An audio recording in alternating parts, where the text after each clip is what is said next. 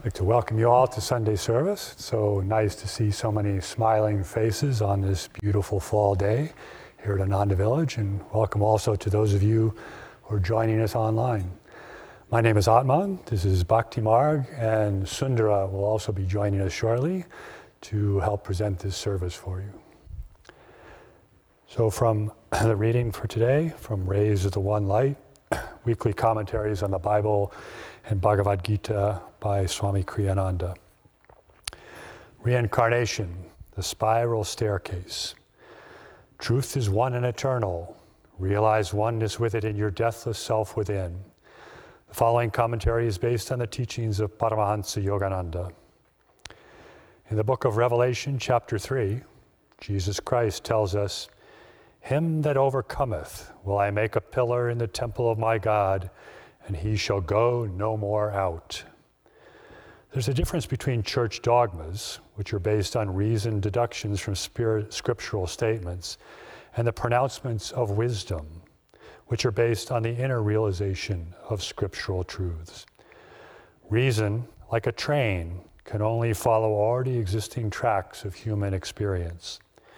Human memory, being short, is seldom able to cross back over the threshold of a person's present existence. Biblical references to previous lifetimes on earth are overlooked in the deductive process, and we find them therefore excluded from the body of official dogma. Nevertheless, such references exist. The Bible itself presents them, as does Jesus in this passage, not as abstract teachings, but as direct personal perception of truth. In the same way, Krishna in the Bhagavad Gita silences Arjuna's reasonable doubts on the subject, not by reasoned argument, but by the frank statement contained in the 4th chapter of that great scripture. Arjuna, you and I have passed through many births. I know all of them, though you, O chastiser of foes, recall them not. Thus, through Holy Scripture, God has spoken to mankind. Om, Om, Om.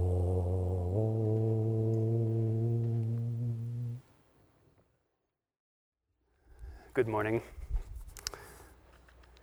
I would like to read from Whispers from Eternity, a very powerful demand here, called "I vow never again to turn my gaze from thee." I take this sacred vow, never will I lower my love's gaze below the eyebrow horizon of my constant thoughts of thee. Never will I turn my uplifted inner sight away from thee. Never will I let my mind dwelling on anything that reminds me not of thee. I will disdain the nightmare of ignorant behavior. I will court all dreams of noble achievement, those of love, kindness, and understanding, for they are thy dreams. Though I dream many dreams wakefully, I will ever think of thee. In the sacred fire of constant remembrance, keep ever a light on my soul's altar. I will ever behold thy presence with the watchful eyes of devotional love. Thy grace has shown me the dualities of health and sickness, life and death, joy and sorrow are but passing fantasies. I am finished with those eternally self-canceling delusions. I am persuaded at last that there is but one abiding reality, thy eternal, ever conscious, ever new, ever thrilling infinite bliss.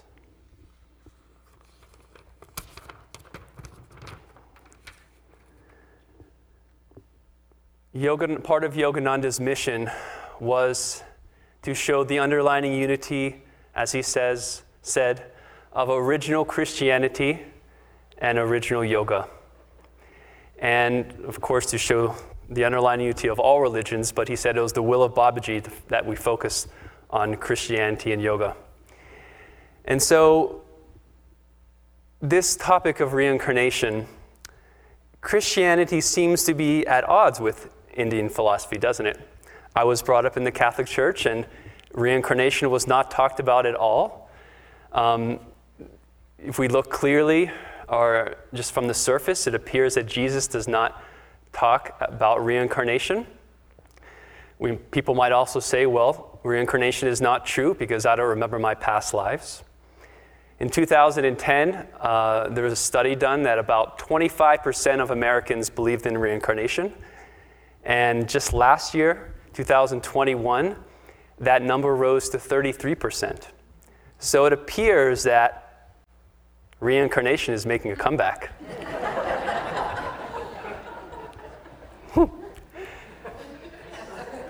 But as this reading said, we can have, Swami talks about reasoned deductions of scriptural statements, or really those who have had the actual knowledge, personal experience of truth, where they can make these statements with authority because they've known their past lives, like Jesus and Krishna, Yogananda, and others. But in the New Path, there's a whole chapter that Swamiji writes about reincarnation, and there's some amazing stories of children and their experiences of reincarnation in past lives. The one story in the New Path was of somebody sent to Swamiji of a young French girl and who was brought up to devout Catholic parents. And some of her first words when she first started speaking were rupee, Warda, and Bapu. And so her parents were, what are these words? They looked it up, and Warda is, of course, in India. And that's where Gandhi had his ashram. And Bapu was the name that people would affectionately call Gandhi. And so this little girl said, I was with Gandhi that life. And so when some friends brought a copy of the autobiography of a yogi to the parents of this young French girl, she saw the picture and said, that's Yogananda. He came to visit Gandhi at Warda. He was so beautiful. Then there's another story in the New Path where Yogananda tells Dr. Lewis, one of his disciples, first disciples in America, that his mother, who had passed a few years earlier, had been reborn. And he said, if you go to Boston, this area of Boston, go to this house, you'll find your mother there, and she's about 3 years old. And so he goes there, and sure enough, he sees his mother as this 3-year-old being reborn.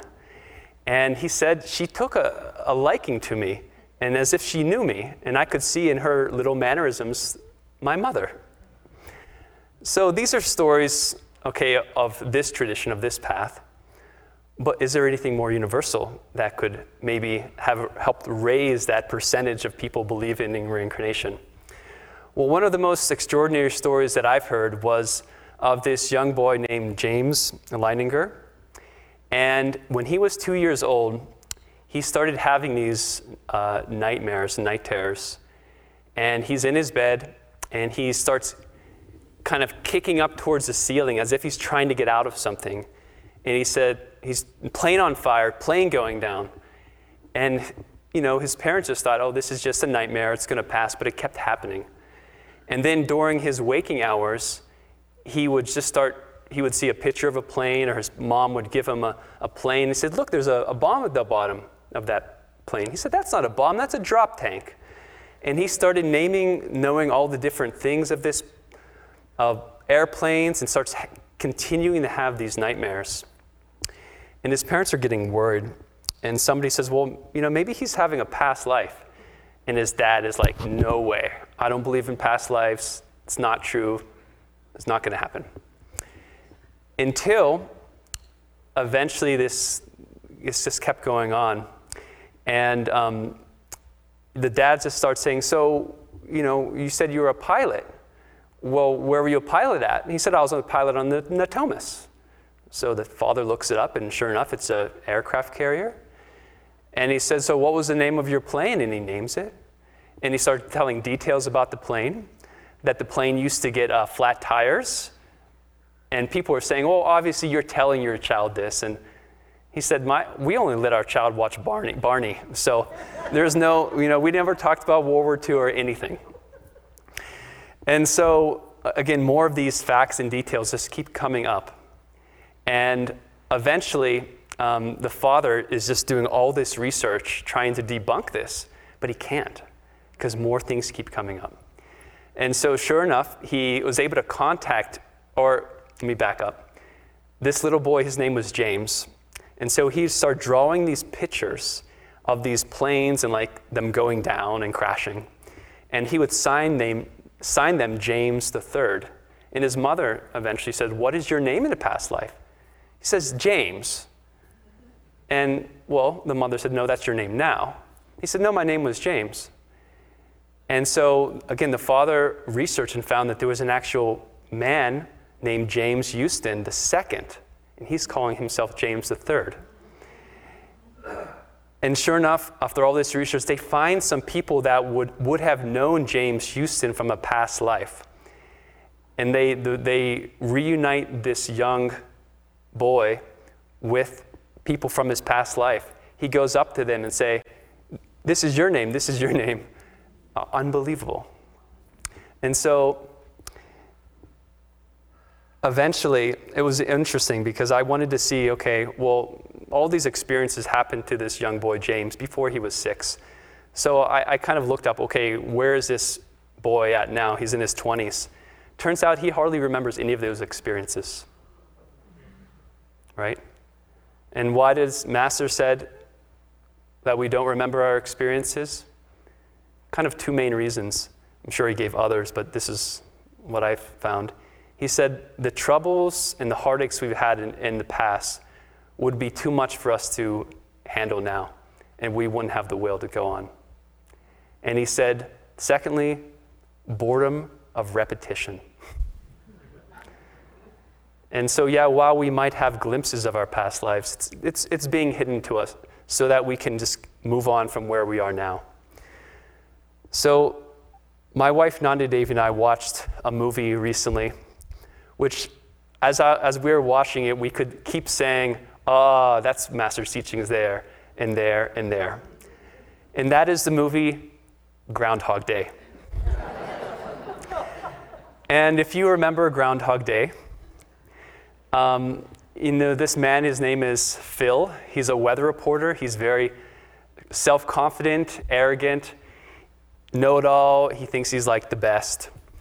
And then he has to report on Groundhog Day. I'm from Pittsburgh, and Groundhog Day happens in a little town called Punxsutawney, not too far away from where I grew up. I never went to Groundhog Day, but every February 2nd on the news, they reported on Groundhog Day. So he goes on Groundhog. He has to go report on Groundhog Day. He's in a bad mood. He doesn't want to be there. He thinks this job is below him. He doesn't want to be with the people he's in. It's bad weather. And so he goes through his day, and he can't wait to get back to Pittsburgh. On their way back to Pittsburgh, there's a storm, a blizzard. They can't go back. He has to go back to Punxsutawney. He falls asleep. He wakes up. It's not the next day. It's Groundhog Day again. And think of each day as a new incarnation. So he wakes up, and he sees the same people, and the people that annoyed him the day before. He sees this man named Ned. He's an insurance salesman who thinks he knows him. He's annoyed by it. He steps in a puddle. He gets his leg all icy and wet. And this just keeps happening. He has to report on that groundhog, or eventually he calls it that rat they just pull out of a hole. And then what is going on? As Master said, the anguishing monotony over and over again. Eventually, that anguishing monotony turns him into anger because the same people that annoyed him and bugged him just keep coming back. And so eventually he punches the guy that's trying to sell him the insurance. Again, this is all happening. It's new for everybody else, but not for him. So eventually he realizes that, I'm just going to keep incarnating again and again, so I can just really do whatever I want and not have any consequences. So he starts driving recklessly, drinking, essentially becoming a hedonist, overindulging in all these sense pleasures. And then what happens? He realizes that he's not getting any happier. So he starts to get into the mood of despair. What did Master say moods are caused by? Overindulging of the senses. So he tries to just take his life. Of course, it doesn't work. He tries by fire, he tries by drowning, he tries by driving off a cliff. It doesn't work. He keeps coming back. And then eventually what happens? He wakes up and he shifts his energy. And he said, well, I just better make the best of it. And he starts to notice his co-reporter and how kind she is, and how he starts to have feelings for her. And then he starts to see the homeless man on the street and starts to have compassion for him. And eventually, again, these incarnations keep happening over and over again. And so he knows when the boy's about to fall from the tree, and he runs to make sure he catches him before he falls. And there's a homeless man. He gives him money, but then he realizes that he needs food. And so he keeps doing all of these acts of service until eventually he's just beloved in the town of Punxsutawney. Everybody knows who he is. Everybody's coming up to him. Thank you for helping with this situation, this situation. My favorite scene was these old ladies are driving, they get a flat tire, and almost instantly he's there with a tire and a car jack. He's like, I just happen to have it with me. But, Master said that we need to, when we forget the self in service to others, we find happiness. And so it seemed that, he stops reincarnating once it seems like he's totally forgot about himself and is fully thinking about others. And so if there was a Groundhog Day Part 2, it would probably pick up where it left off. And of course, he would start learning meditation and, maybe learning Kriya Yoga, coming to Ananda, etc. But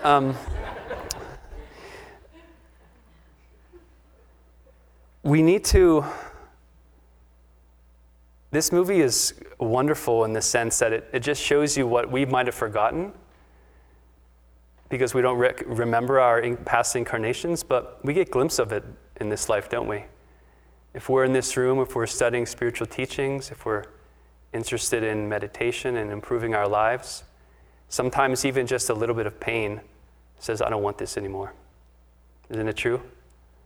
We read words of Yogananda about where our home in God is and the bliss that's waiting for us, and we just intuitively say, that's what I want. That's where I want to go. Everything else hasn't worked so far. That's something else that I've been looking for is only within my own self. And it's through the techniques, the attunement with the Guru, our devotion, and seeing all as our brothers and sisters in God that we will find what we've been missing for so many incarnations. So here are some tips for how to get off this wheel of reincarnation. Yogananda said we need a magic wand. Do you know what the magic wand is? Yogananda said it's our will. When we think of a magic wand, you kind of like do this hand movement and something miraculous appears. Well, when we use our will in a conscious way, what happens? Our willpower puts out energy, and that energy creates a magnetism, and it draws to us things that we're trying to bring into our lives. Now, Master said that will should be, conscious will, should be calm, cool, steady, and flowing. Interesting. As opposed to a will that's like, I'm going to grind through this and agitated. I'm just going to work myself to the bone. But calm, cool, steady, and flowing. The other one would be, we need to face each challenge with calm, centered energy. This reading that Atman read from Rays of the One Light, the quote from the Bible, where it said, those that overcometh, I will make a pillar in the temple of God. A pillar is strong. And how do we become pillar-like when we're faced with our daily situations that are challenging? Well, with calm, centered energy. Nayaswami Bharat was on a lecture tour in New Jersey, and he tells the story of, there was a man who was hosting him in his lecture, and he tells this story where he was a superintendent of 3 rural schools. And there was the wrestling coach was kind of verbally abusing the students. He had to fire him. And so the wrestling coach was so angry. And his extended family, which was large, was also very angry. And they were threatening him with physical violence and such. And so this man, Thomas, was in his office, and he hears these cars pulling up and screeching. He looks out the window, and sure enough, it's the family of this wrestling coach, who was just they were upset and angry. He was scared. He said, I didn't have much time. He was a meditator. I just tried to take the few moments I could and just get really centered in myself. And so when this mob came, he just was very centered, and they were just hurling all these accusations at him, and he just took it calmly.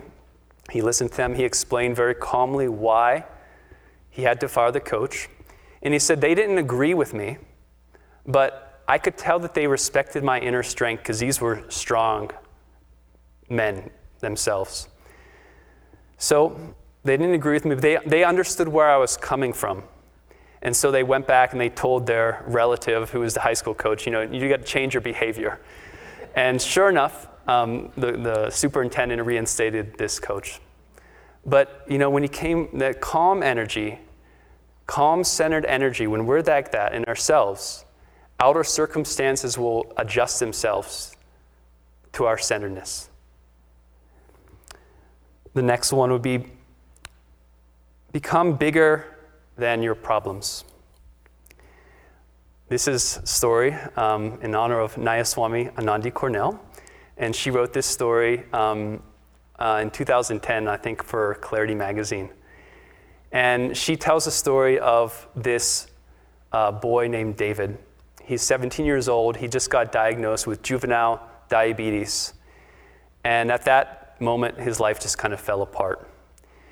And so he now had to watch what he ate, when he took his insulin, what activities he could and couldn't do. And he just reacted like an animal in the cage and just completely rebelled. And his affirmation essentially was, I'm a diabetic, and therefore I can't be happy. And so his parents were really worried about him. And so they take him to see a therapist, and 6 months happened, not much was changing. Until one day, David comes back into to see the therapist, and he said, I had a dream last night. And in this dream, I was in this room without a ceiling, all white walls, and there was a small image of the Buddha. And as I watched and stood at the Buddha, I could see the serenity and the peace on his face. And it started to fill me with peace. And I got so peaceful. And then all of a sudden, from behind me, a dagger flew past me and just went straight into the heart of the Buddha. And I was just so upset. And I just said, why does this always have to happen to me? And he watched and continued to watch this statue of the Buddha. And the Buddha's serene face stayed the same. And slowly, the Buddha started to get bigger and bigger and bigger and bigger until it was larger than the whole room. And he noticed that the dagger stayed the same size and was only a small point. And he realized that the growing Buddha was in response to the dagger. We are not our egos, are we? We are a soul. We're not confined by this body, we're omnipresent.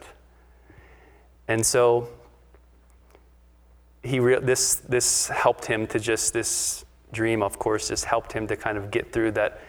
While he had this diabetes, it didn't have to be the main focus and huge part of his life. It could become a smaller and smaller part. And then Master said, if the perfect soul children of God come on earth and do everything to please God and not satisfy the cravings of the ego, then they will be free of the necessity of reincarnation. He says, Yogananda says, that we should see every incarnation. This incarnation now is a new opportunity. We should essentially see every single day as a new opportunity, the moment we wake up. You know, life, we all have these challenges in life that we struggle with. I mean, until we're self-realized, we're going to have struggles. But we have to realize that we're not alone in this. We have friends, we have family, we have Ananda. If you're watching online, you have Online with Ananda. And no matter where you go, if you reach out, God will come through various channels to be with us and help us with these struggles. I was remembering a poster that was in my home when I was a child.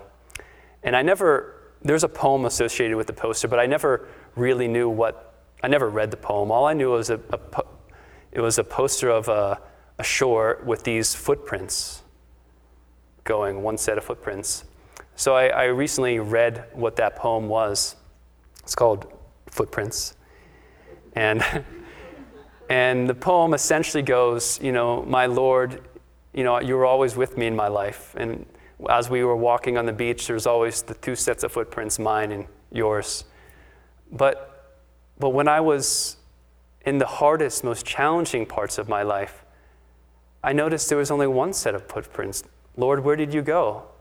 And the Lord responded, when you needed me most, the reason you didn't see my footprints is because I was carrying you.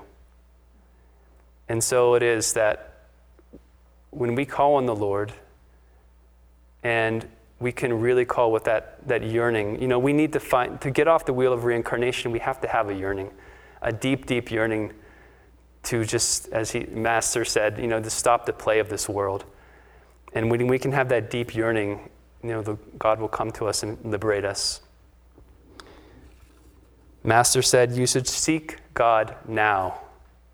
Don't wait incarnations to find him. He can be known in this life, now. And the more quickly you know him, the better off you will be. You are foolish if you don't seek him, because there is no other way that you essentially will be satisfied. Having him, you shall have everything. Om Guru.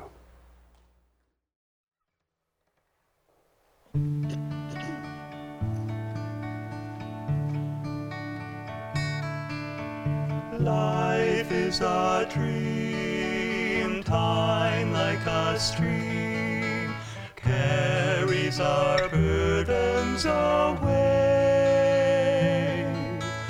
Never despair, joys everywhere. Love can befriend you today. Free from all care, like birds on the air, soar above griefs and worries, seek joy and be gay. Often on earth, things of great worth, worldly ambitions define. Sometimes a friend helps us ascend up from life's scarce to the sky. Love is a star, though shining afar. It can guide us and help us toward light to draw nigh.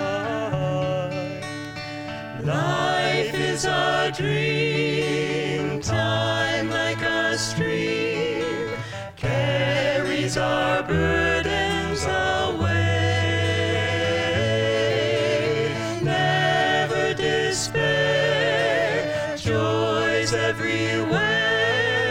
Love can befriend you today. Free from all care, like birds on the air, soar above griefs and worries, seek joy and be gay. Often on earth things of great worth, worldly ambitions defy. Sometimes a friend helps us ascend up from life's cares to the sky. Love is a star, though shining afar. It can guide us and help us toward light to draw nigh. Love is a star, though shining afar. It can guide us and help us toward light to draw